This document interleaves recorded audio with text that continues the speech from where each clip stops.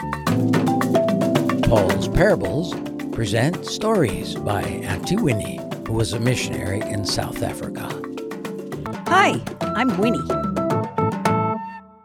Episode 7, Joseph. Benjamin goes to Egypt.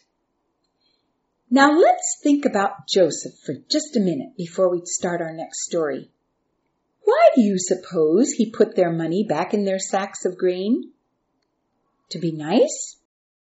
To lay a trap? They got home with the money and it worried them all. And what do you think Simeon was thinking all those long months in prison, wondering if his brothers would ever return, or if he would just die in prison in a foreign country?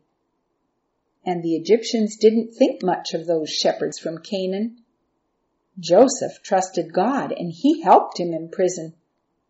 I hope Simeon, who had been taught about God at home too, spent some of his time there in prison praying for forgiveness. So, is Joseph going to get even with his brothers for what they did to him? Do you think he should?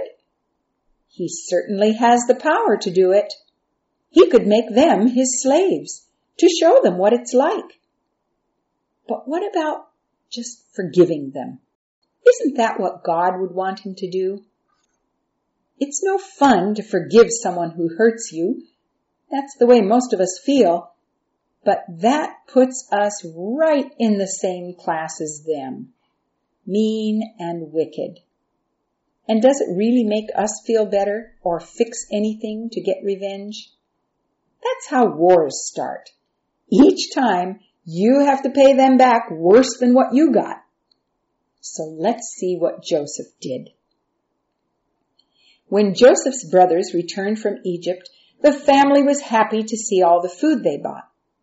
"But you're only 9, said Jacob. "Where's Simeon?" "We had to leave him in Egypt," said Reuben. "The prime minister there, second in power only to Pharaoh and a very great man, accused us of being spies.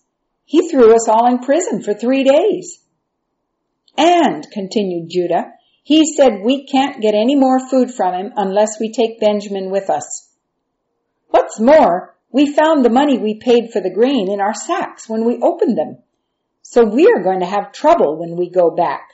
A lot of explaining to do at the very least." A family of 70 people goes through the food pretty quickly, and soon they were nearly out. "You're going to have to go back to Egypt and buy more grain for us," Jacob told his sons. "The man said we couldn't even go before him if our brother wasn't with us," Reuben reminded him. "That was the only way he said we could prove we aren't spies." "No! First Joseph is eaten by wild beasts, and now Simeon is in prison. If something happens to Benjamin, I will die. You can't take him." "Father, I'll look after him." "You can kill my 2 sons if I don't bring him back." "A lot of good that would do me," said Jacob. "That's ridiculous." And the discussion ended there. But the famine continued, and the honey and nuts and spices they could get in Canaan weren't enough to feed the family. The wives begged for grain and rice to make their bread and stews. Judah told his father, "We could have gone and returned twice by now if you had let us. Please, let me look after Benjamin. You know I will take good care of him." Finally, old Jacob agreed and sent double the money and a gift of ointments, spices, honey, and nuts for the great man. "May God cause him to grant you favor and send my sons back to me," he said as they left. Well, listen tomorrow and we'll see what happened. This is Auntie Winnie. Bye for now.